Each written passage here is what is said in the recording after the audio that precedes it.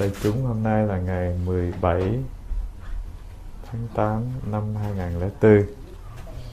Và chúng ta còn một đoạn cuối của bài kinh Pháp Cú là đoạn trừ giải đãi. Nếu mà chúng ta không có câu giờ lắm thì chúng ta sẽ học hết bài kinh này trong tối nay, rồi chúng ta học thêm một bài khác nữa. Và nếu câu giờ thì nó không có rồi. Mong rằng hôm nay mình làm ăn lương thiện, không có câu giờ ha. Còn lâu nay tôi không có làm ăn lương thiện lắm, cái câu giờ hoài. Đoạn này là đoạn thứ tư, tức là chánh kiến luôn trao dồi là ánh sáng giữa đời, sinh ra phước đầy đủ, chết không đọa ác đạo. Điều thứ nhất mình nên hiểu thế này, đó là nếu mình trau dồi cái khả năng chánh kiến liên tục, mình nuôi lớn nó từng ngày, thì tự thân đời sống của người đó tỏ được ánh sáng, tỏ được cái vững chãi và tạo được cái niềm tin cho không phải là riêng cho bản thân mình, cho gia đình, mà nó là cái ơn phước rất là lớn cho một xã hội. Cái sự nói năng, cái sự phán quyết, cái ý kiến của người đó được mọi người rất là tôn trọng. Có khi chúng ta gặp rất là nhiều người có cái trình độ, có cái tri thức, nhưng mà lại thiếu cái ánh sáng của chánh kiến này soi sáng, cho nên trở thành cái tai họa của con người. Nhưng mà nếu mình có trình độ, có tri thức cộng với cái chánh kiến, thì mình sẽ là cái điểm tựa của rất là nhiều người, tùy cái vị trí của mình trong cuộc đời, trong xã hội. Chẳng hạn nếu mình là một người lớn ở trong một xóm, thì mình là cái điểm tựa, cái chỗ nương cậy cho một xóm. Nếu mình là người chủ tịch thành phố, thì bằng cái khả năng, bằng cái năng lượng chánh kiến mình giúp được cho người của một thành phố. Và nếu cao hơn nữa, địa vị xã hội mình cao hơn, thì cái phương tiện giúp đỡ của mình nó sẽ rộng hơn. Đó là trong hiện tại, trong một kiếp này đây. Nếu mà cái ánh sáng chánh kiến của người đó được trau dồi và được nuôi lớn liên tục, thì sinh ra bất cứ trong cái hoàn cảnh nào, trong xã hội nào, thì tự thân phước của người đó rất là lớn. Và chắc chắn một điều là cái con đường phát triển, con đường tâm linh của người đó, nó không có cái cách gì kéo họ xuống những cái cảnh giới thấp hơn, tức là không có đọa lạc vào ác đạo được. Có một lần chúng ta chia sẻ với nhau là 3 cõi 6 đường nó không phải là cái gì ở bên ngoài, mà 3 cõi 6 đường nó mênh mang ở trong tâm thức của chúng ta. Có khi một ngày mình lặn hợp trong tam đồ lục đạo rất là nhiều lần. Chỉ cần nhìn tâm thức của mình là các vị biết là mình có thể giải thoát được hay không. Tâm thức của mình mà nó u ám, nó buồn phiền, nó chán nản, nó tối tăm, nó đen ngòm, tức là cái trạng thái của thiếu ánh sáng, của cái cảnh giới tâm tối địa ngục. Tâm thức của mình mà nó bừng bừng những cái cơn giận, thì đó là cái trạng thái tâm thức của Atula. Tâm thức của mình mà nó có một cái niềm vui, cái lòng thương yêu nó mở rộng, cái tấm lòng vì người, làm những cái thiện sự lấy làm niềm vui của đời mình, thì rõ ràng người đó đang trụ trong cảnh giới của chư thiên. Các vị biết chư thiên là phải tu thập thiện nghiệp đạo. Và ngay trong đời sống hiện tại, mình có thể kinh nghiệm được, cùng trong một hoàn cảnh xã hội như xã hội Mỹ chẳng hạn, thì đâu phải là thiếu những cái cô hồn vất vưởng, không cửa không nhà, đi lang thang ngoài phố. Có chứ. Họ rời bỏ gia đình, họ thất thiểu, họ không có chỗ tựa nương, không có cái niềm tin trong tâm thức. không có cái niềm vui để sống, họ mất hết cả những cái niềm tin đối với đạo đức, đối với lương tâm, đối với gia đình, đối với người thân. Họ thất thiểu đi như những con ma đói lạc lõng ngoài phố thị. Thì chúng ta có thể đánh giá đó là hạng gì? Một cái loại ma đói, loại cô hồn vất vưởng. Và chúng ta cũng thấy được là trong cái xã hội văn minh, vật chất và tự do như thế này, cũng có nhiều cái con người có những cái hoàn cảnh mà Atula hoặc địa ngục có mặt trong trần gian này. Gọi là phàm thánh đồng cư độ là như vậy. Trong cái cảnh giới này, về cái mặt biểu hiện thì có phàm nhân là chúng ta. Có những cảnh giới vô hình mình không thấy nhưng mà họ vẫn có mặt cùng sống với mình.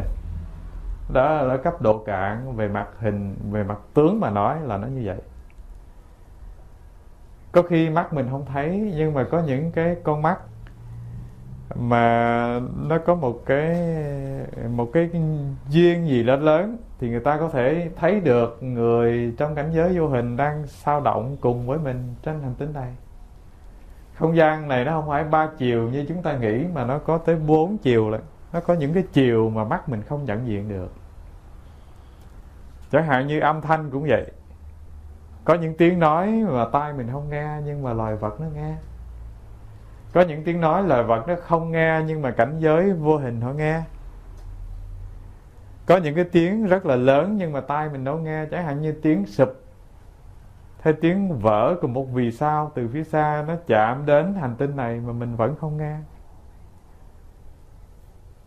Rõ ràng là ở cái mặt tướng mà nói thì đây là phàm thánh đồng cư độ. Nó có nhiều cái chúng sinh nó đang chéo trong cái cảnh giới của chúng ta đang ở.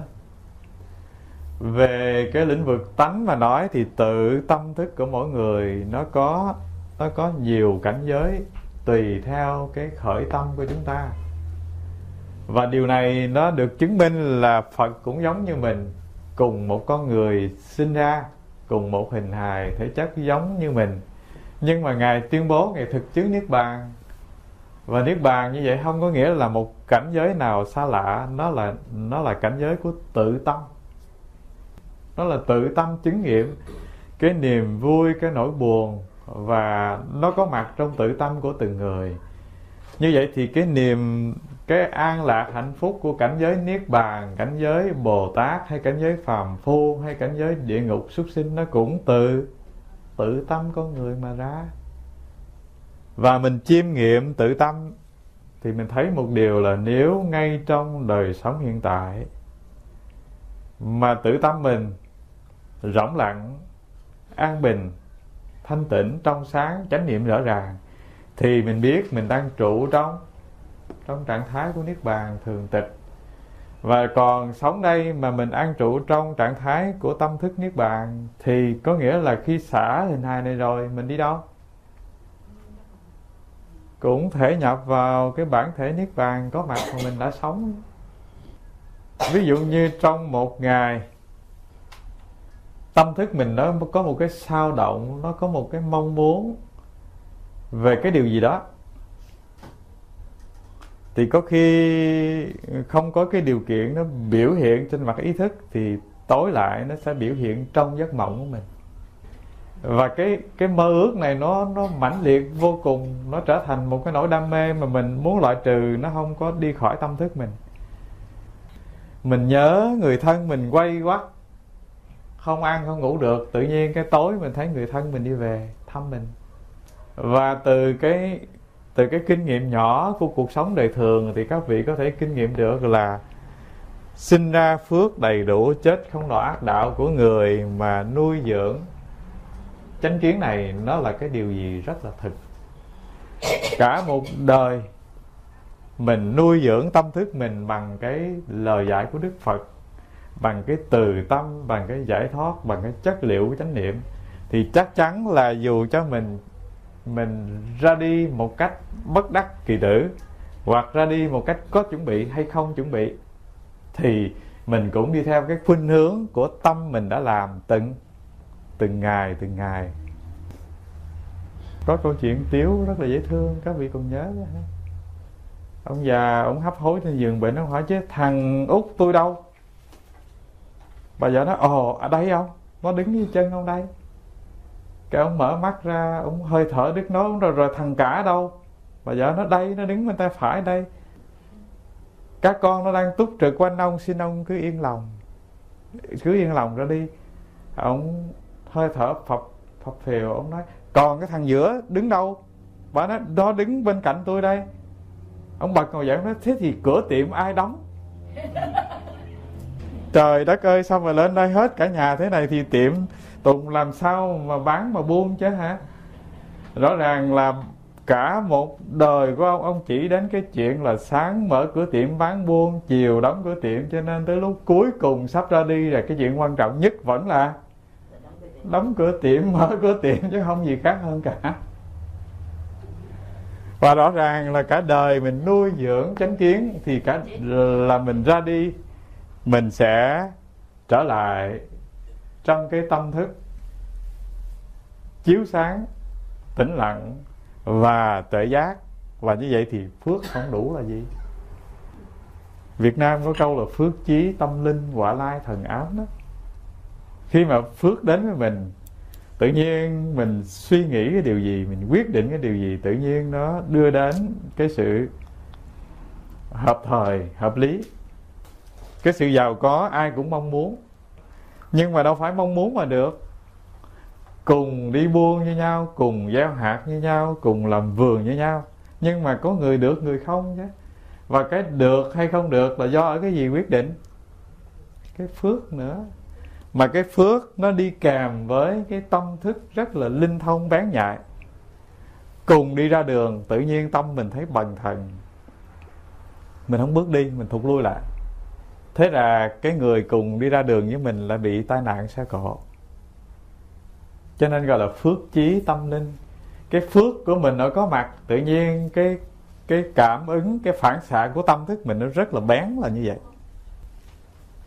Quả lai thần ám, nghĩa là khi cái quạng nó đến, phước mình không có rồi, thì nó ma xui quỷ đuổi thế nào mà tự nhiên mình cứ tìm cái con đường mà hóc hiểm cam go và trục trặc, tai họa mình đến à. Ma đưa lối quỷ dẫn đường, lại tìm những chỗ đoạn trường mà đi, giống như nàng Kiều vậy đó. Đó là chúng ta biết sơ một nét căn bản của 4 cái câu này. Chúng ta đi vào từng phần để cho các vị có thể thâm nhập. Điều thứ nhất mình đi vào đó là mình hãy hỏi coi chánh kiến là gì. Thưa, cái chủ đề của 4 câu này nó có nghĩa là nuôi dưỡng chánh kiến. Và chúng ta đi vào từng phần nhỏ. Phần thứ nhất, mình hỏi thử cái chánh kiến là gì. Các vị mà có học Phật Pháp căn bản thì các vị nhớ chánh kiến là một trong bát chánh đạo, phải không? Chánh kiến, chánh tư duy.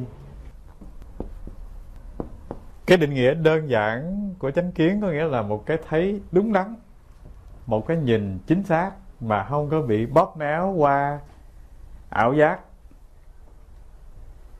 sai lầm của mình, qua thành kiến, qua tư duy, qua những cái ký ức hoặc là cái mơ tưởng rất là lầm lẫn của mình đối với sự vật, đối với con người, vân vân.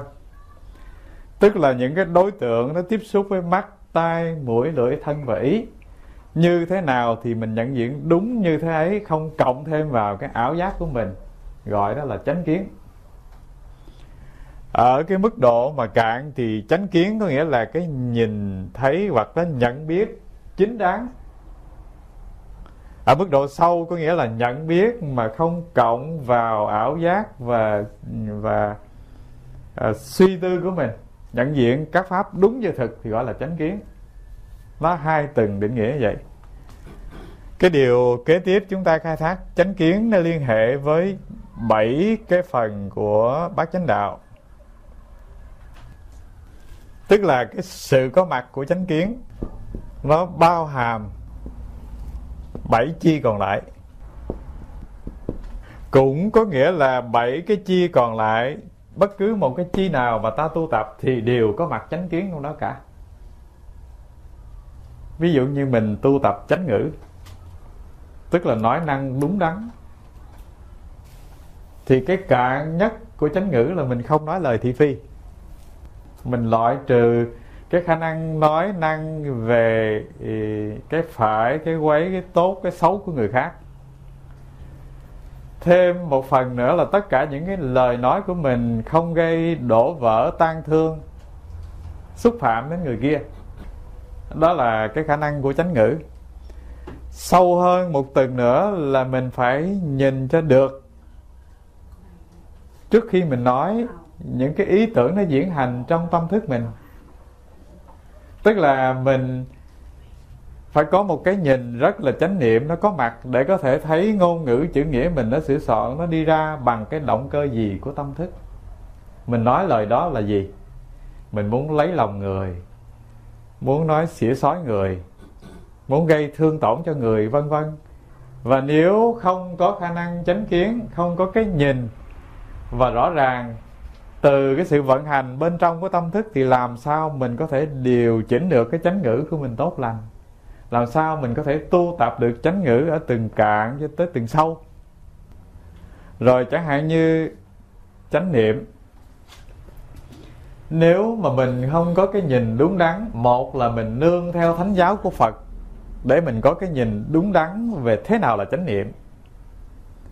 Thế thì mình cứ tưởng tập trung tư tưởng là chánh niệm. Mình cứ tưởng quán sát cái vấn đề gì đó, tưởng tượng vấn đề gì đó là chánh niệm, thì nó trật. Cho nên phải có chánh kiến để biết chánh niệm có nghĩa là dừng tâm lại ngay đây và giờ phút này, chiếu sáng tất cả những cái tâm hành mình nó đang khởi và diệt, thì gọi đó là chánh niệm. Nếu không có cái chánh kiến nương theo thánh giáo của Phật để biết sử dụng như vậy, thì rõ ràng là mình cứ tưởng là tập trung tư tưởng, cắm một cây hương rồi nhìn cây hương rồi tưởng tượng cây hương đó nó tóe hào quang, thì gọi là chánh niệm, thì thế là trật. Hoặc là định là thế này thế nọ thế kia thì nó trật.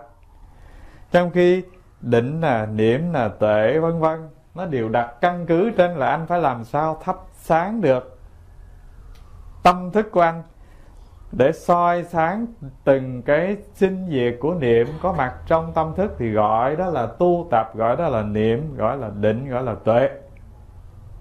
Chỉ cần làm như vậy thôi. Làm như vậy thì gọi là người biết Pháp và đang thực hành Pháp của Phật dạy. Và chỉ đi ngay con đường đó thì con đường chính yếu nhất, và không lạc vào ngã tẻ của ngoại đạo. Bằng không thì ta tu một lúc cái ta lạc vào ngoại đạo mất tiêu. Ta có được chút thần thông, ta biết được chuyện quá khứ vị lai vân vân, thì những ngã tẻ này nó dẫn mình đi mất. Cho nên chánh kiến đầu tiên nó sẽ chỉ đứng đầu bát chánh đạo, là nó trao cho mình cái gì ạ? Cái năng lực nhận biết rõ ràng như thật về các pháp, và nhận biết rõ ràng không sai lầm về những thánh ngôn của Phật dạy. Do vậy nó là một cái chi đầu trong bát chánh đạo, nhưng nó bao hàm và nó hỗ trợ cho 7 chi phần còn lại. Cái thứ hai, cái thứ ba ta đi vào nữa là xin đại chúng lưu ý là cái chánh kiến này nó cần thiết cho những cái cấp độ tu rất là cạn, rồi cho những cái cấp độ tu trung bình, và đến cái cấp độ tu sâu sắc nhất thì chánh kiến này vẫn đứng hàng đầu. Tôi không nhớ vị thiền sư gì, một hôm cái vị hòa thượng đường đầu tới hỏi thăm, nói sao 5-7 bữa nay tôi không thấy thầy tới lấy cơm. Bạch thầy, 5-7 bữa nay chư thiên cúng dường, cho nên con không buồn đến lấy cơm. Hòa thượng đường đầu nói trật rồi, ông tu ông để cho chư thiên thấy cúng dường là sai rồi. Thôi chiều nay ông tới, ông vô thất tôi tham vấn, tôi dạy cho ông. Chiều lại thì cái vị sư được chư thiên cúng dường cơm, tới đảnh lễ hòa thượng, xin ngài dạy cho con biết thế nào là chánh kiến, thế nào là có được con mắt sáng suốt đúng đắn để thực hành pháp, không có lạc vào ngã tẻ. Vị thiền sư nói ông hãy đừng nghĩ thiện, đừng nghĩ ác, chỉ cho ra cái mặt mũi thực của ông.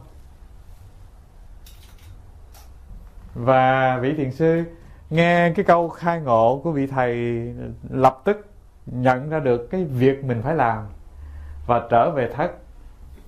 Thì trưa hôm sau chư thiên cũng bưng cơm, bưng hoa, bưng trái, đi nhiễu quanh thất và đi vô trong thất đi kiếm, mà kiếm hoài không ra. Ông cũng ngồi đó, ông cũng thở vào thở ra, ông cũng tọa thiền đó mà kiếm không ra ông. Như vậy thì câu chuyện này chúng ta sẽ còn có dịp gặp lại. Nhưng mà cái điều trước tiên tôi muốn dẫn ở đây là đại chúng nhớ là ở mức độ cạn, chánh kiến vẫn cần thiết để chúng ta phân định được là sao, là thế nào là tu học theo Phật Pháp, thế nào là bị đạo ông Năm ông Bảy dẫn đi. Ở mức độ cạn là như vậy. Người ta có rất là nhiều cái thông tin sai lệch về Phật Pháp, phải không? Là phải chép kinh này 10 bản thì gia đình khỏi tai nạn, chép 20 bản thì người thân được cứu, 30 bản thì làm ăn của cải phát đạt, vân vân. Tất cả những cái thông tin đó từ núi Sao núi Cấm mà chạy về thì rõ ràng là rất là lệch lạc với cái chánh pháp của Phật. Cho nên ở mức độ cạn, chánh kiến nó trao cho mình biết là gì? Trong giáo lý đạo Phật chưa hề có cái chuyện mà ai cứu độ ai được cả. Chưa hề có thánh thần nào thò tay xuống mà nhắc mình bỏ lên tòa sen. Cái đó là cái điều cạn nhất, mình phải hiểu như vậy. Và không có ai mà có thể truyền tấm ấn được cách sông cách biển, mà chỉ cần đọc cái tên là người ta truyền tấm ấn rồi tu rồi nhập đắc đạo dễ dàng. Mình không bị lừa gạt bất cứ một cái tà phái ngoại đạo nào hết. Đó gọi là cái chánh kiến cạn nhất của một người tu có thể đạt được. Chánh kiến ở mức độ trung bình là mình nên hiểu một điều là thân người nào cũng vô thường, hoàn cảnh nào cũng dễ đổi thay, quốc độ nào cũng bị biến chuyển, suy vong. Tứ đại vô thường, khổ không vô ngã, đó là cái căn bản mọi pháp hữu vi. Kể cả thân kim sắc của Đức Thế Tôn mà còn nhập Niết Bàn thai thì không hề có một cái loại thuốc trường sinh bất tử nào mà ai gạt mình mua tốn tiền tốn gạo. Và không hề có một cái phép màu, một cái thần linh nào xuất hiện trong cuộc đời mà lừa gạt mình được hết. Dù cái ông kia tướng đẹp 32 tướng tốt như Đức Phật tự hào mình là Quan Âm tái thế thì mình cũng mỉm cười thôi, không bị gạt. Chánh kiến ở mức trung bình là như vậy. Cho mình một cái nhận thức đúng như thánh giáo của Phật trao là gì? Tìm Như Lai không phải tìm ở tướng hảo quang minh. Tìm Như Lai cũng không phải tìm ở những người nói hay nói giỏi, mà tìm Như Lai là phải làm cái gì à? Phải quay trở lại bên trong của mình nhé. Phật ở ta. Tất nhiên là trong cái quá trình tu học, đến với đạo, đến với sinh hoạt tu học, đó là chuyện phải đến thôi. Phải nương cái nhịp cầu của Tam Bảo bên ngoài để quy chiếu lại nhận được Tam Bảo bên trong. Thì chánh kiến ở bậc trung nó là như vậy. Bậc cao hơn chánh kiến nghĩa là gì? Quy chiếu vào tâm của mình, nhìn cho ra thực pháp. Đó là chánh kiến ở tầng cao. Ở tầng cao cấp nhất, cũng gọi là tầng sâu nhất của chánh kiến, đó là mình loại trừ hết những cái gì không phải là pháp bất sinh bất, không phải là pháp chân thật. Cái gì mà sinh diệt vô thường, khởi rồi mất, có rồi không, thì gọi là những cái loại pháp bị sinh diệt. Mình loại trừ. Mình sống cho được với cái pháp thật. Pháp đó là không sinh, không diệt, không đến, không đi, không còn, không mất, thì gọi đó là người thâm nhập vào từng sâu nhất của chánh kiến. Đó là cái điều thứ nhất chúng ta giải thích về chánh kiến. Các vị còn nhớ là ngày Ngưu Đầu Pháp Dung á, Ngũ Tổ Hoàng Nhẫn,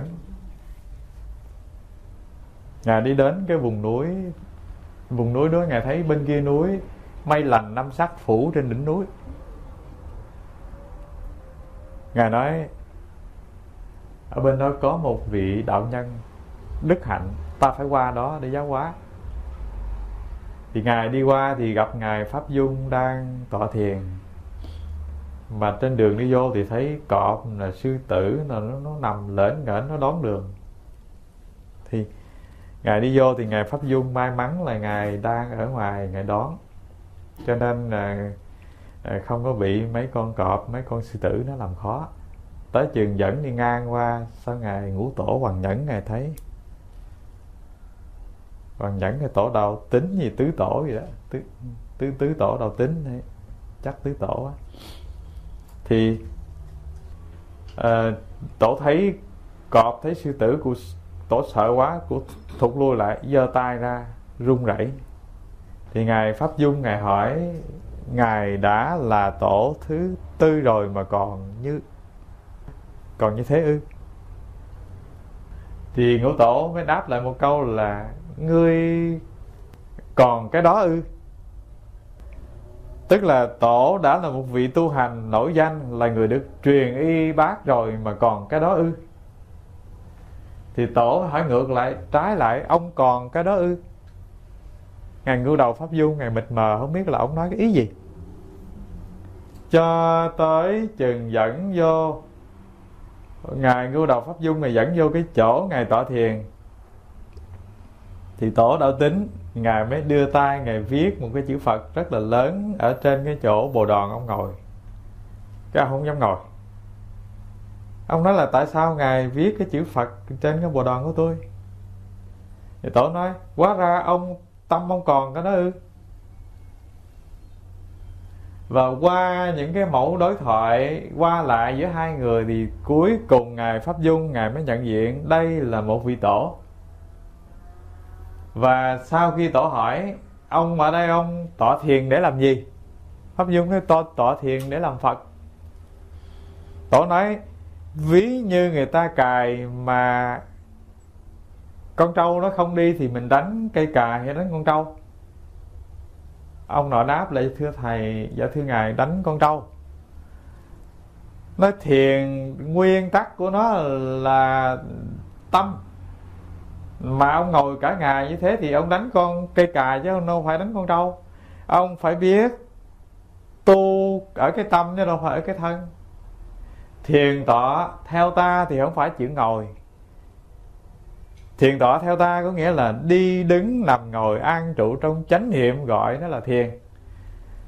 Ra ngoài không dính sáu trần, đi vào không dính sáu căn, sâu hơn nữa không kẹt vào sáu thức, gọi đó là thiền.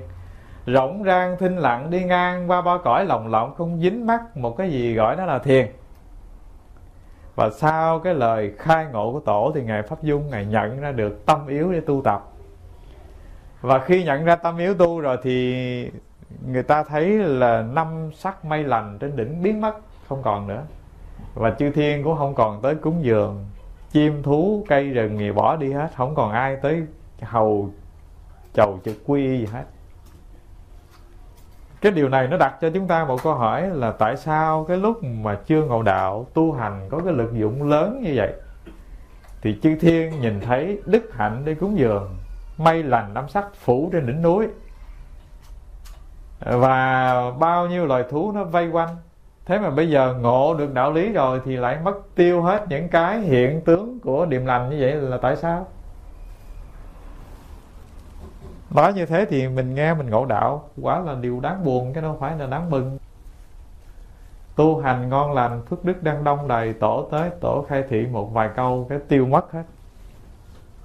Thưa đại chúng, là chúng ta có thể giải thích ở mức độ cạn là thế này: cái gì mà nó biểu đạt ra hình tướng thì cái đó là sinh, là diệt, là mất, là còn. Phước nó hai loại, hữu lậu và vô lậu. Hữu lậu nghĩa là cái phước mà nó hiện trong cuộc đời ai cũng nhìn thấy được. Nó hiện ra thân thì người đó có tướng đẹp, đoan trang, dung quang sáng rỡ. Nó hiện ra ngoại thân thì có nhà sang cửa đẹp, người thân vân vân. Nhưng mà tất cả những cái hiện tướng của hữu lậu đó là những cái bị cái luật vô thường chi phối, Mất được thì sẽ mất, có rồi sẽ không. Và phước hữu lậu Đức Phật ví dụ như bắn mũi tên lên thật là cao, cao mấy rồi có lúc nó cũng phải rơi xuống chứ. Còn phước vô lậu là gì? Phước vô lậu là phước giải thoát. Phước vô lậu nó không phải làm bằng những cái công đức phước điền bên ngoài, mà phước vô lậu nó làm bằng cái phương cách là quay trở lại tự tâm, quy chiếu tự tâm. Phước vô lậu làm bằng cái chánh niệm của chúng ta từng phút từng giây, bằng cái cách thực tập tu tập pháp của Phật, tức là nhìn cho rõ từng cái cảm thọ vui buồn, nhìn cho rõ từng cái dòng tâm thức nó chảy trong trí thức miên man này. Và làm được điều đó nghĩa là soi chiếu được tất cả những cái đối tượng nhận biết, thì cái khả năng biết này, khả năng liễu tri này nó có hình tướng không? Đâu có. Vọng thức thì nó có hình, cảm thọ vui buồn thì nó có hình, suy nghĩ miên man nó có hình, ta có thể nhìn được. Nhưng mà cái nhận biết về sự suy nghĩ đâu có hình, nó vô hình, vô ảnh, vô thinh, cho nên nó không có chiếm một khoảng không gian nào hết. Mà nó không có mặt trong không gian, nghĩa là nó cũng không có mặt trong thời gian. Cái gì có mặt trong thời gian thì có mặt ở không gian, có mặt ở không gian thì nó chiếm thời gian. Cái không có mặt ở không gian, thời gian là nó vượt thoát một khỏi đối đãi nhị nguyên của có và không, mất và còn, phước và không phước. Nó mới là cái trạng thái của thường tịch vĩnh hằng và niết bàn tịch tỉnh nhé. Thì phước vô lậu nó đưa ta đạt đến cái trạng thái tịch tỉnh của niết bàn. Chỉ có con đường đó gọi là con đường phước mà thôi. Cho nên người ngộ được tâm được tánh, tu tập. Có khi mình đừng đánh giá ở ngoài, mình đừng nghĩ là ngộ đạo tu rồi tướng hảo phải quang minh, phải mập bự lên. Có khi cũng đúng mà cũng không đúng. Đúng là tại vì đó là những bậc thầy họ tu cả phước cả tuệ. Nhưng mà cái điều quan trọng là người đó có cái nhiệt tình tu tập và thật ngộ rồi, thì nắm được cái đầu đường để thực tập, thì có thể ở trong cái hoàn cảnh của Già Lam tự viện, có thể ở trong đời sống của gia đình, có thể là một người lang thang ăn xin, và có thể đi vào nhiều ngõ ngách của cuộc đời mà họ vẫn thực tập cái pháp hành như vậy được. Thưa đại chúng, cái thứ hai chúng ta đi vào đó là chánh kiến với những cái mức độ sâu cạn của nó. Ở cái mức độ cạn nhất, chứ tôi có dịp nói lướt qua rồi, tức là cái nhận thức đúng đắn, phải không? Cái tư duy của mình rất là nghiêm túc, rất là sâu sắc. Và cái nhận thức này sở dĩ được gọi là đúng đắn và nghiêm túc, có nghĩa là nó đặt trên cái căn bản của thiện tâm, của lòng tốt. Nó không có thương tổn, nó không có xâm phạm gì đến chung quanh, đến cá nhân hoặc đến cộng đồng. Cái thứ hai nữa là những cái nhận thức này nó mang cái đặc tính nuôi dưỡng, chứ nó không có tàn phá mình. Đó gọi là chánh kiến. Có những cái nhận định nó giúp ích cho mình rất là lớn, nhưng mà cũng có những cái nhận thức, những cái tư duy, những cái suy tư nó gây tàn phá cho chính mình và tàn phá cho người. Cho nên chánh kiến nó mang cái đặc tính là nuôi dưỡng, làm lớn được cái lòng từ và cái trí tuệ. Đó là đặc tính của chánh kiến ở cái từng cạn nhất mà chúng ta có thể hiểu. Và như vậy thì nó phải đặt trên cái nền tảng của luân lý nè, của đạo đức nè, của lương tâm. Và thông thường thì nó cũng đặt trên cái nền tảng giáo lý của các tôn giáo nữa. Nhưng mà sở dĩ chúng ta gọi đây là một từng cạn, vì sao ạ? Nếu chánh kiến nó đặt trên căn bản của luân lý nè, của đạo đức, của lòng tốt, và của giáo lý của các tôn giáo, nhưng mà ta vẫn coi chánh kiến này ở một cái mức độ cạn thôi. Là vì sao? Thưa, có những cái loại luân lý nó đúng với thời xưa mà nó trật với thời này. Rồi có những cái loại mà ta gọi là đạo đức thì nó cũng tùy theo cái môi trường văn hóa của từng địa vực. Ví dụ như cái đạo đức của Á Đông, có nghĩa là khi bố mẹ đã già rồi, con cái có trách nhiệm phải nuôi dưỡng, phải thân cận, sớm thăm tối viếng. Đó là cái đạo đức quy định của người Á Đông. Nhưng mà đến cái xã hội Tây phương này thì nếu mà cha mẹ già mà chúng ta để ở nhà chúng ta nuôi thì nó lại không phải là cái điều tốt lành lắm cho cái xã hội này. Ngay bây giờ cái cộng đồng người Việt chúng ta còn có một cái quan niệm là bố mẹ già mà đưa vào dưỡng lão viện là bất hiếu. Nhưng mà trong tương lai cái thế hệ thứ hai, thứ ba thì chắc chắn là sẽ đi con đường này thôi. Sẽ già rồi đưa vào dưỡng lão viện là hợp lý. Thưa tại sao?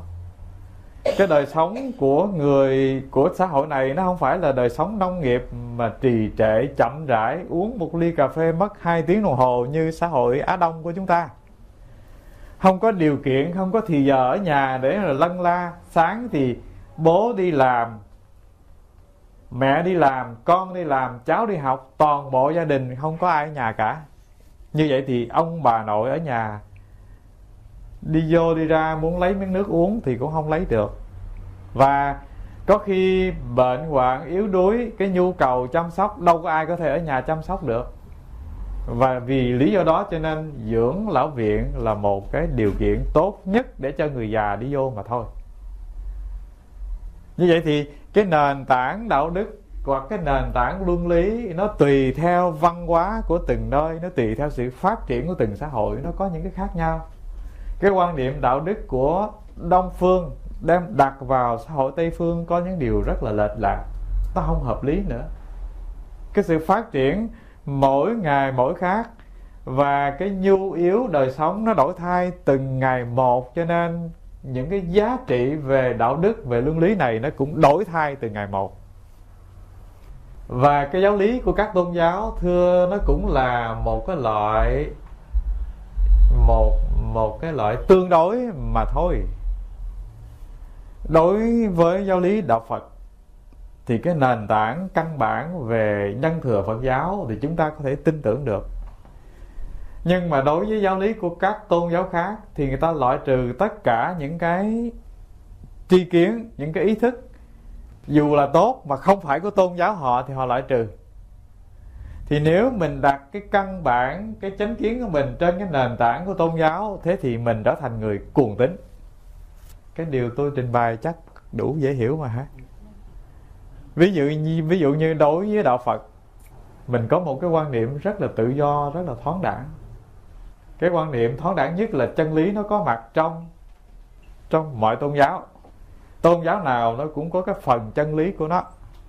Và cái quan niệm hay tuyệt vời nhất của đạo Phật là tự anh là người chủ của chính cuộc đời anh. Không hề có một đấng thần linh nào sinh ra anh cả. Anh có mặt là do nhiều nhân nhiều duyên hình thành. Hành tinh này có mặt là do nhiều nhân nhiều duyên hình thành. Con người, cỏ cây, động vật có mặt cũng bằng cái kết hợp nhân duyên mà hình thành. Và khi chết thì tùy yếu tố của nhân duyên mà rã, và tùy nghiệp thức của anh mà anh bị đọa lạc hay anh được lên những tầng cao.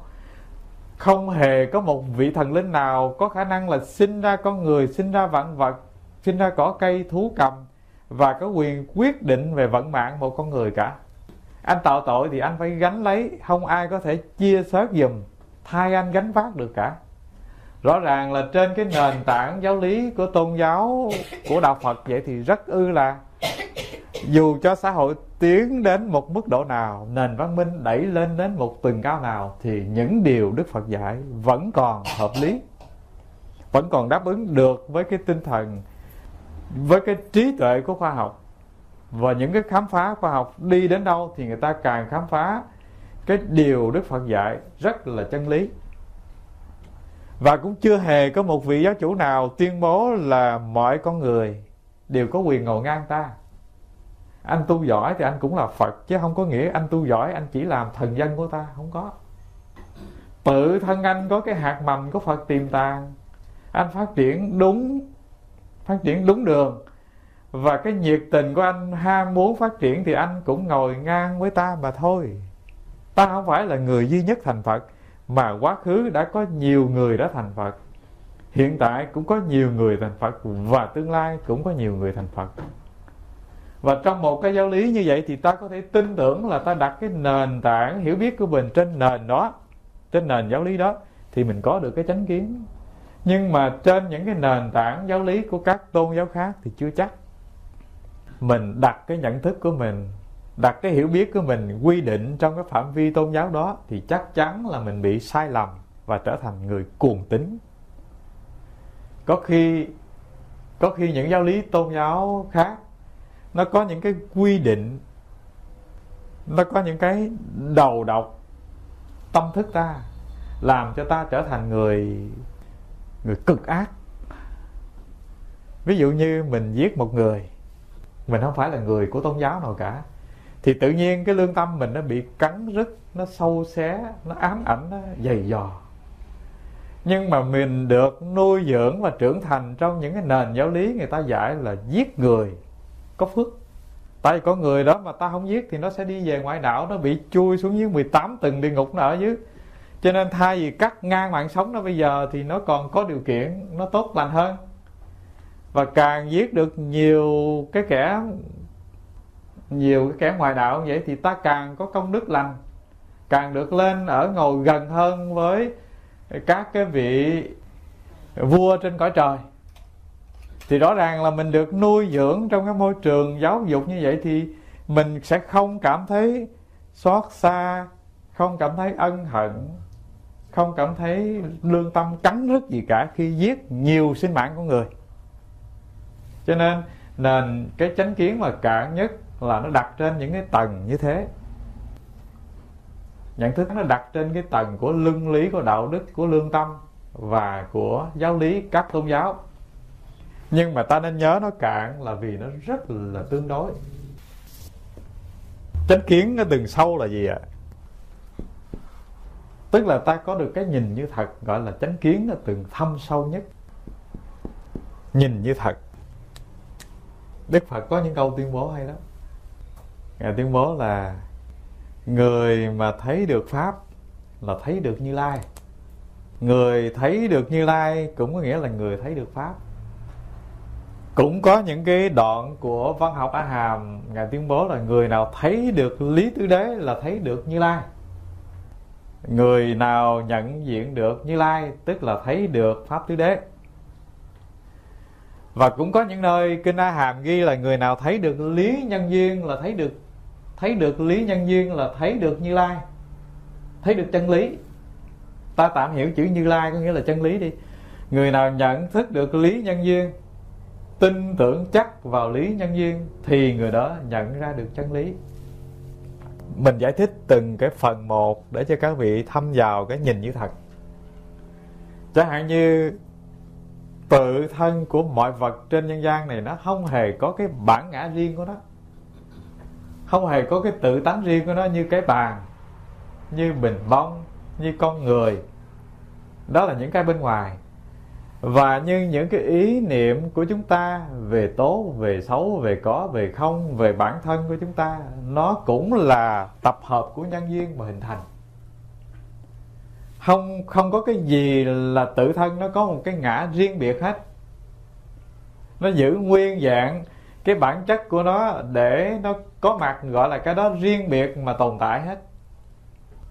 Ví dụ như cái bông này, nó là cái sự tập hợp của đất, của không khí, của ánh nắng mặt trời, của người làm vườn và của hạt mầm và của công người chăm sóc, nó hình thành một cái bông hoa như thế này. Mình lấy một cái nhân duyên nhỏ trong này ra thì nó không có, cái bông không có mặt. Ví dụ như cái xa vời nhất là ánh nắng mặt trời, mình không cho ánh nắng mặt trời tiếp xúc với cây này thì cây này không thể lớn, không thể trưởng thành được. Mình lấy yếu tố gần gũi hơn là nước, mình lấy ra khỏi thì cây cũng không có mặt. mình lấy đất, lấy bất cứ một cái gì thì cái tự thân của cái hoa thực dược không có mặt. Khi bông thực dược này có mặt, nó đứng ở trên bàn, nhưng mà mình lấy đi cái yếu tố của gì? Của nhận thức mình, thì bông này có cũng bằng không. Mình chưa từng tiếp xúc với hoa thực dược, mình chưa từng nhận diện ra nó, hoặc là tri thức mình, thần kinh não mình đã có những cái trục trặc, thì cái này nó đối diện với mình cũng bằng thừa. Cho nên ngoài cái yếu tố vật lý bên ngoài để hình thành một cái loài thảo mộc, nó còn có cái yếu tố của tâm thức con người cộng vào mới hình thành cái gọi là bông thực dược. Điều này dễ hiểu chứ hả? Xoay vào bên trong, thân ta nó cũng cùng một chu kỳ như vậy. Mình cứ tưởng là sắc, thọ, tưởng, hành, thức. Sắc là những cái gì bên ngoài? Thưa không phải. Sắc nó ở bên ngoài, nó ở thân này, và nó là tâm nữa. Tại sao?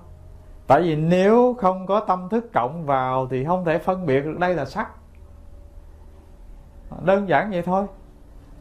Nếu không có yếu tố của tâm thức cộng vào thì không thể có cái hình sắc này tồn tại nữa. Tức là cái hạt mầm để hình thành thân này nó có yếu tố của thức mới có cái thân này. Nếu không có cái thức gá vào thì mình đã đứt tao nôi từ hồi bé rồi, đâu còn tới bây giờ. Cho nên phải có cái ý thức cộng vào thì cái sắc này nó mới trưởng thành, nó mới tồn tại. Cho nên mình đừng nghĩ sắc là cái bên ngoài, mà sắc nó ở bên trong, và sắc nó cũng là thức nữa. Sâu hơn nữa, cái mà ta gọi là sắc là cái đối tượng của sự nhận biết. Nó gồm có cái gì ạ? Gồm có cảm thọ, cũng là đối tượng sự nhận biết. Mình thấy nó chứ. Sắc là cái bị thấy, bị nhận diện. Thì mình nhận diện cái bên ngoài, mình nhận diện những cái vui buồn của mình cũng cùng một nguyên lý, cùng một thể loại là nhận diện được, thì nó cũng là sắc. Rồi cái ý thức mình nó sinh diệt, nó đi ngang qua tâm thức như những dòng phim đang chảy, cũng là sắc. Trong duy thức học gọi là tiền trần lạc tả ánh tử. Tức là sắc, thinh, hương, vị, xúc. Mình đã từng thấy qua, đã từng nghe qua, đã từng ngửi, đã từng nếm. Nó thành một cái ký ức, nó rớt vào tâm thức của mình, nó rớt vào a la gia thức của mình. Cho nên một hôm mình không đi ngang tiệm phở, nhưng mà cái thèm muốn khát khao của mình nó thúc đẩy lớn quá, cho nên mình tự nhiên mình nghe cái mùi phở nó thơm ngạt ngào ở đâu đây. Nhìn qua nhìn lại thì không thấy ai nấu phở, nhưng mà mùi phở mình đang ngửi đây. Đó là cái dạng hạt giống từ trong a la gia thức nó phát hiện lại. Nó phát hiện nhưng mà nó mạnh quá, cho nên nó tạo thành cái mùi hương của ký ức gợi lại, mà mình cảm nhận nó như thật. Và thưa đại chúng, là những cái hạt giống rơi rớt này nó được lưu giữ trải qua, dù cho thời gian khác biệt, không gian khác biệt, nó vẫn có khả năng tái hiện lại. Tức là mình từng ở Việt Nam hồi năm xưa rất là lâu đời, mình đến cái đường Trần Hưng Đạo, mình ăn một tô phở đặc biệt của người Hà Nội nấu. Rồi cách đó nhiều chục năm đi qua đến bên này, đột nhiên một hôm mình nghe cái mùi phở của một cái tiệm nào đó ở cái quận Cam nấu, mình ghé vào mình ăn. Thì khi mà chưa ăn tô phở thì mình có thể hình dung được nó thế này thế kia, nhưng mà ăn vô rồi là tự nhiên cái hạt giống của tô phở năm xưa nó hiện lại, là mình nhận diện ra rõ ràng là tô phở này nó thiếu cái này, thiếu cái này, thiếu cái này. Cái hương vị nó không thể bằng được cái tô phở năm xưa của người Hà Nội chính cống nấu. Thời gian nó cách biệt rất là xa, mấy chục năm. Không gian nó cách biệt nửa vòng trái đất, nhưng mà cái sự tái hiện của những cái hạt giống này nó vẫn y như vậy. Nó đi ngang qua thời gian, đi qua không gian, nó còn bảo tồn, nó còn chứa lại trong tâm thức ta. Và thông thường mình tiếp xúc, mình nhìn sự vật ở cái mức độ mà cạn nhất là mình chưa hề nhận diện ra được một điều là tất cả cái sự vật có mặt những cái đối tượng mà mình nhận diện, nó đều là tập hợp của nhân và duyên hình thành. Mình nghĩ là tự thân nó giữ được nguyên cái bản chất, và khi tiếp xúc với qua thực dược, mình chưa hề nghĩ là đây là do nhân do duyên hợp lại để hình thành. Rồi tiếp xúc với những cái hạt giống của tâm thức nó gợi lại như mùi hương của tô phở, mình cũng không nghĩ rằng cái này nó vốn là vô ngã, vốn là vô thường, nó vốn là tái hiện, và nó không có bản thể nguyên thủy của nó, nghĩa là không có thực tính của nó bao giờ.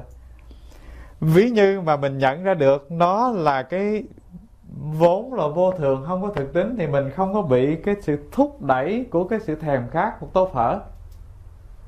Tôi ví dụ một tô phở thôi, nhưng mà chúng ta còn có thể hiểu thêm vài điều nữa, là có những cái ký ức nó hiện khởi, nó có cái công năng thúc đẩy mình nửa đêm mình có thể leo lên xe phóng ra ngoài lộ, chứ không cần phải đợi tới sáng mai nữa.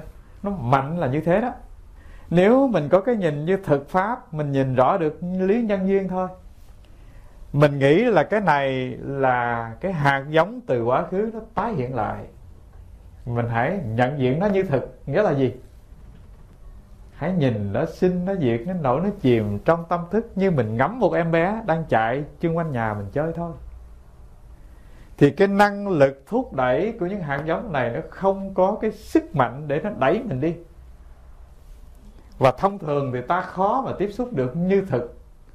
Ta chỉ theo cái tiếng gọi của nghiệp lực đã được nuôi dưỡng, đã được trưởng thành, mà bị nó xô đẩy vào cái dòng chảy mà ta không thể dừng lại nhìn nó như thực.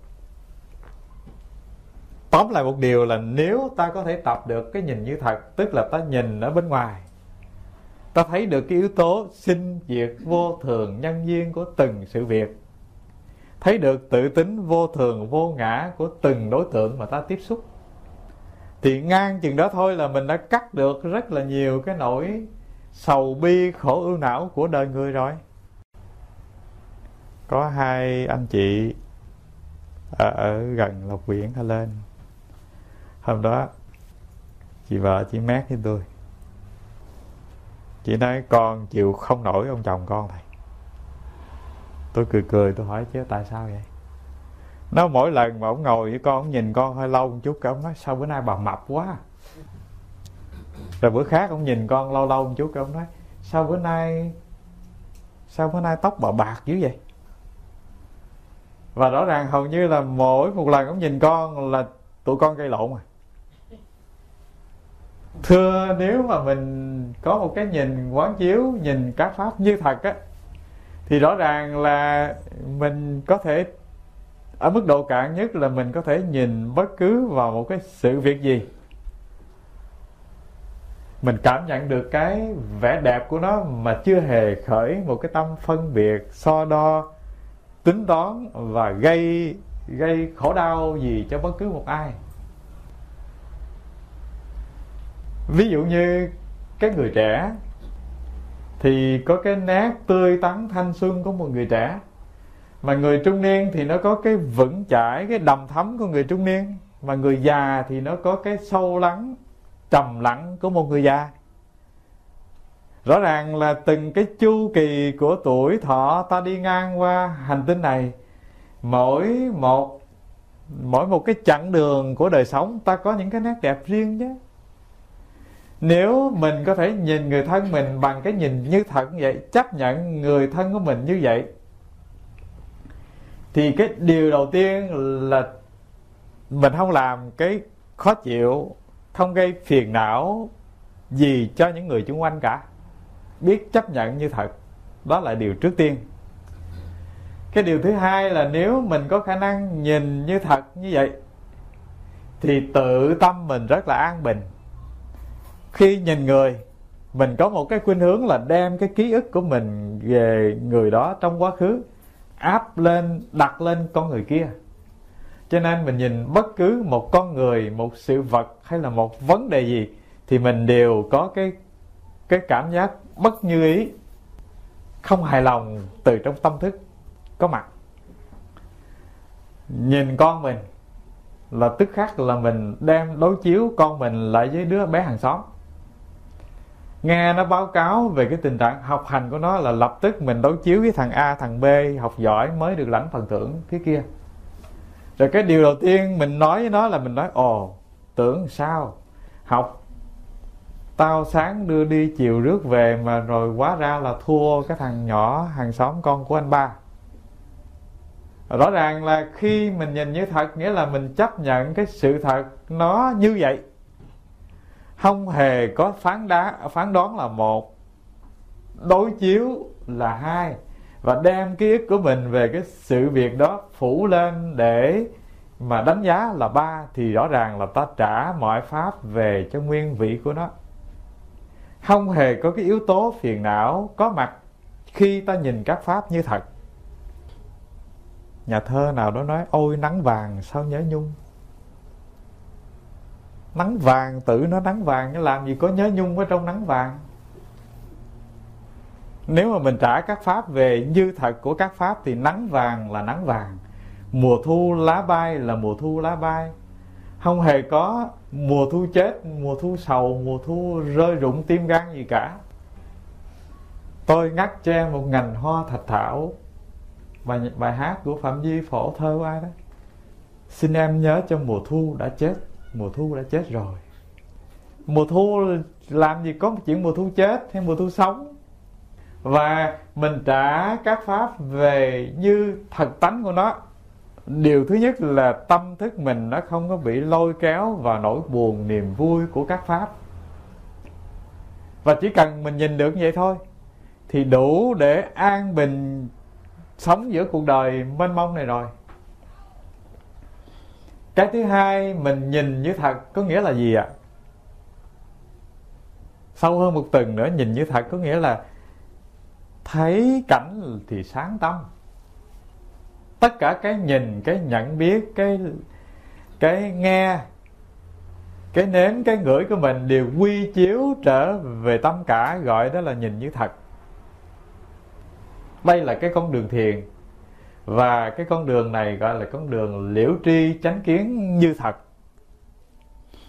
Thế nào là mình nhìn thấy sắc là thấy tâm? Một hôm Ngài Càn Phong, Ngài thăng tòa, Ngài nói một câu là thập phương bạc và phạm, nhất lộ niết bàn môn. Tức là 10 phương 3 đời chư Phật chỉ có một con đường niết bàn thôi. Xin hỏi đại chúng, đầu đường ở chỗ nào? Ông đưa cây gậy, ông vạch một vòng này, cái ông bước xuống tòa, ông đi vô. Đầu đường ở chỗ nào? Ai nắm được đầu đường thì đi vào cửa ngõ niết bàn. Và cái điều này nó giống với cái điều ngày xưa Đức Thế Tôn trên Hội Linh Sơn thăng tòa rồi, cái Ngài cầm hoa sen, Ngài nói, Ngài đưa lên, Ngài không nói một lời nào. Ca Diếp mỉm cười. Đây là cái con đường niết bàn. Mắt ta vừa nhìn thấy sắc màu, nhìn thấy cảnh trí, và nhìn bất cứ cái gì, tiếp xúc với cái gì của mắt thì mình nhận diện được tâm, thì gọi là con đường trở về niết bàn. Làm sao có thể quay về nhìn như thật từ mắt để đi vào niết bàn? Đầu đường niết bàn không phải là vẽ một vòng trong không gian. Đầu đường niết bàn ở chỗ nào? Chỗ mắt mình vừa tiếp xúc với cảnh thì hồi phục lại mình biết mình đang có cái biết của con mắt. Mắt nhận diện ra màu sắc đỏ xanh, người và cảnh, và chạy theo đó là mắt hướng ngoại. Con mắt nhìn mà biết là mình đang có cái biết, không phải mất, không phải còn, không phải đỏ xanh vàng trắng, không phải xa và gần. Cái biết tĩnh tại hiện tiền gọi là cái biết của con đường niết bàn. Ví dụ như trong Hội Linh Sơn, Đức Phật dùng một cái ví dụ đó. Đức Phật đưa tay lên hỏi A Nan thấy không? A Nan nói dạ thấy. Đức Phật giấu tay hỏi thấy không? Nói dạ không thấy. Đức Thế Tôn nói ông nói vậy trật rồi. Tay ta có đưa lên và ta có giấu, tay ta có và không, mất và còn, nhưng mà cái thấy ông thì vẫn còn chứ. Nếu không có cái thấy thì làm sao biết là tay ta có đưa lên và có giấu đi? cái thấy của mình, thưa đại chúng, là nó không phải mắt, phải không? Không phải của thân. Mắt và thân nếu là cái thấy thì khi người ta chết, mắt và thân vẫn còn đó, sao người ta không thấy? Như vậy thì mắt và thân không phải là chỗ, không phải là cái con đường vào Niết Bàn. Thì cái gì là con đường vào Niết Bàn? Tức là ngay phút giây đầu tiên ta thấy bông hoa, thấy cảnh vật, thấy người, mà mình không có khởi cái khả năng nói lầm thầm xao động về những cái mình tiếp xúc. Cái thấy mình nó rõ ràng sáng tỏ, không cần nói lầm thầm phân biệt gì trong ý thức, mà mình vẫn nhận diện được rõ ràng sáng tỏ, không chạy ra ngoài, không chạy theo cảnh, và cũng không có chìm lặng vào cái cõi giới mờ mờ mịt mịt không nhận biết gì. Các vị lưu ý, một là mình đang ở trong trạng thái nhìn thì mất mình trong cảnh, nhìn là khởi tâm suy nghĩ. Thứ hai là nhìn mà không biết, là đang thần trí mình đang đi chơi đâu đó, cho nên mình nhìn thấy ngàn vạn cái cảnh có mặt mà mình không nhận biết. Thì hai trạng thái này đó là trạng thái của thất niệm. Cái trạng thái còn lại duy nhất là nhìn thì nhận biết sáng tỏ từng món mà không có khởi tâm suy nghĩ lăng xăng. Cái nhận biết rõ ràng thường tại này nó có mặt, nó không sinh mà nó không diệt. Nó là trạng thái nhận biết rất là tỉnh sáng thường hằng, giống như một mặt gương tròn lớn vậy. Hình người đi ngang qua nó hiện, và khi đi mất thì nó trả lại cái sự trong sáng yên bình tĩnh tại cái mặt gương mà không hề chụp hình lại. Bóng con chó đi ngang nó cũng hiện, nghĩa là nó không chê thấp, chê cao, chê hèn, chê sang, chê quý, chê tiện gì cả, một mực phản chiếu thôi. Tâm thức mình nó có khả năng như vậy, cái thấy mình nó có khả năng như vậy. Nó nhìn, nó phản chiếu giống như mảnh gương mà không hề lưu cái bóng. Lưu bóng nghĩa là gì? Nó chạy theo, nó dính với, nó tư duy, nó nói thầm thầm, gọi là dính với. Còn nó không nói thầm thầm, nó trả những cái đối tượng nó tiếp xúc về cái bản vị cái đối tượng. Nó trả nắng vàng cho nắng vàng, chứ nó không có đèo thêm cái chuyện nhớ nhung trong đó. Nó trả mùa thu lá rụng về cho mùa thu lá rụng, mà nó không có nói mùa thu con nai vàng ngơ ngác dậm trên lá vàng khô gì hết. Đơn giản mùa thu lá rụng là lá rụng thôi. Thế là nó đang hành xử, đang vận dụng, đang sống với cái nhìn như thật của chánh kiến. Và cái nhìn như thật thế này thì nó là cái cửa ngõ dẫn ta vào con đường Niết Bàn. Không biết đủ chưa? Cần giải thích thêm đâu mà. Chắc tạm được à. Trong Kinh Lăng Nghiêm có câu hay lắm. Tôi viết cái câu đó ra để cho các vị thấy cái hay của pháp tu Phật dạy. Trong Kinh Lăng Nghiêm mà nếu mình học lơ mơ thì cái câu này nó làm điếc lỗ tai lắm. Tức là kiến kiến chi thời, kiến phi thì kiến. Kiến du ly kiến, kiến bất năng cập. Kiến kiến chi thời, kiến phi thị kiến. Kiến du ly kiến, kiến bất năng cập.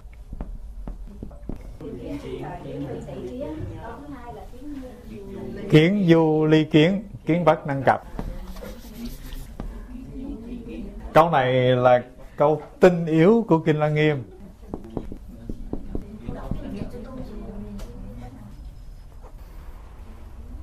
Câu này là khó nhất trong văn học Lăng Nghiêm, mà thường ngày xưa tôi học tôi lùng bùng lỗ tai, tôi không biết phải hiểu nó như thế nào.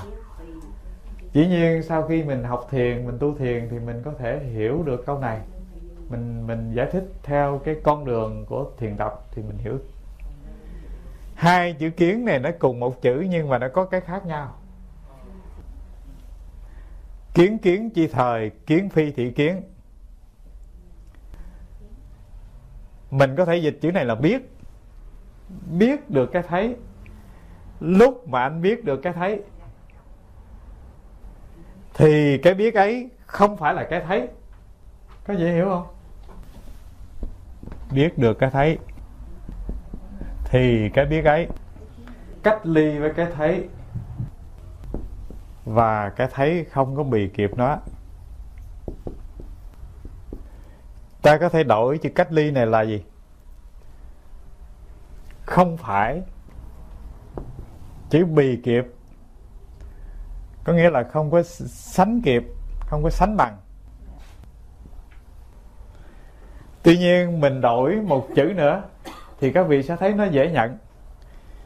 Biết được cái thấy, hoặc là ta nói một cái từ khác dễ hiểu, ta biết được cái buồn, thì cái biết ấy không phải là cái buồn. Dễ hiểu không? Và cái biết ấy không phải là cái buồn. Dễ hiểu không? Và cái buồn đó nó không dính dáng gì, không thể đuổi kịp, không thể so sánh bằng, không có giá trị gì so với cái biết buồn cả. Thế thì có thể dễ cảm nhận, dễ biết rồi. Mình thấy cái bông hoa thì cái khả năng nhận thấy bông hoa là của nhãn thức, của cái biết ý thức. Do quá khứ mình đã học, mình đã nhận biết, do giáo dục nhà trường, cho nên mình nhận định được đây là bông hoa thực dược, đây là người, đây là vàng, vân vân. Thì cái nhận thiết cạn ban đầu đó nó mang cái tính chất của thức mà thôi. Nhưng mà cái biết được cái nhận biết này nó nằm ở tầng sâu. Nó là gì? Nó là cái không gian để cho cái nhận biết này có mặt. Dùng cái ví dụ này thì chúng ta khó cảm nhận hơn. Trở lại cái ví dụ, chẳng hạn như mình có nỗi buồn. Nỗi buồn là một cảm thọ, chứ không phải là mình. Nhưng mà có lúc mình quên, mình thấy nỗi buồn là mình chìm ngập trong nỗi buồn. Có lúc mình giận, mình bị chìm ngập trong cơn giận. Nhưng mà khi tỉnh táo một chút, mình thấy đây là cơn giận. Còn mình là cái khả năng nhận biết cái giận nữa chứ. Mình là khả năng nhận biết nỗi buồn nữa chứ.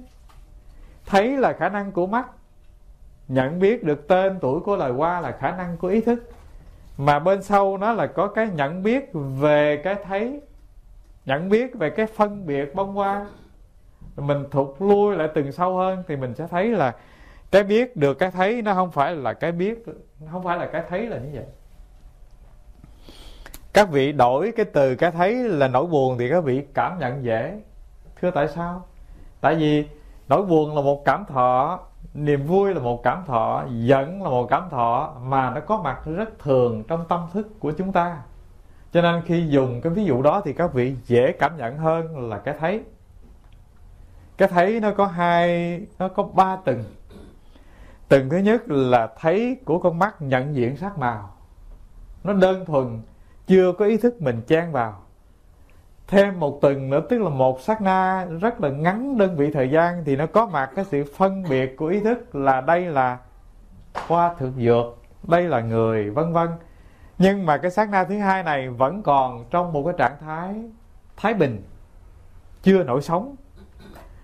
Nó thêm dừng vài ma sát na thì nữa thì bắt đầu sóng gió nổi lên. Tức là đây là hoa thượng dược của bà A, bà B gì mới tới đây cắm. Có cái sự suy nghĩ diễn đạt trong đây. Hoa xấu ồn mà dám đem cắm trên bàn.